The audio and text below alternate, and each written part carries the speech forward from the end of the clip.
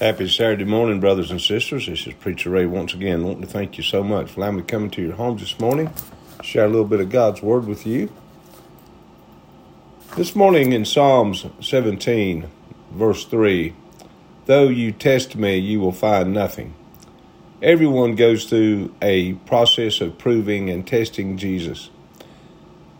Jesus taught that the seed falls on various types of ground, each type representing the human heart.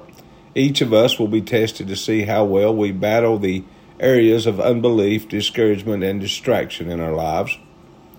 The birds in Matthew chapter 13, verse 4 are the demonic thieves who lie to us about the promises of God, tricking us into denying those promises.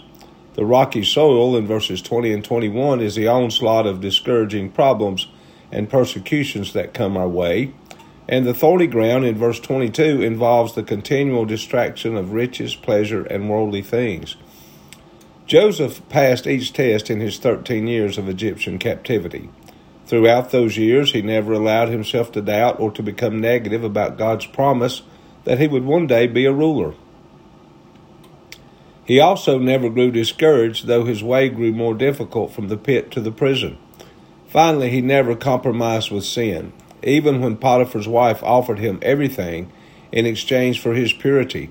As we pass God's test, he will take us from the pit to the prison to the palace. Thank you for joining in with me this morning. Here are your daily reading scriptures. Genesis 39, verse 1 through 41, verse 16. Psalm 17, verses 1 through 15. Proverbs 3, verses 33 through 35.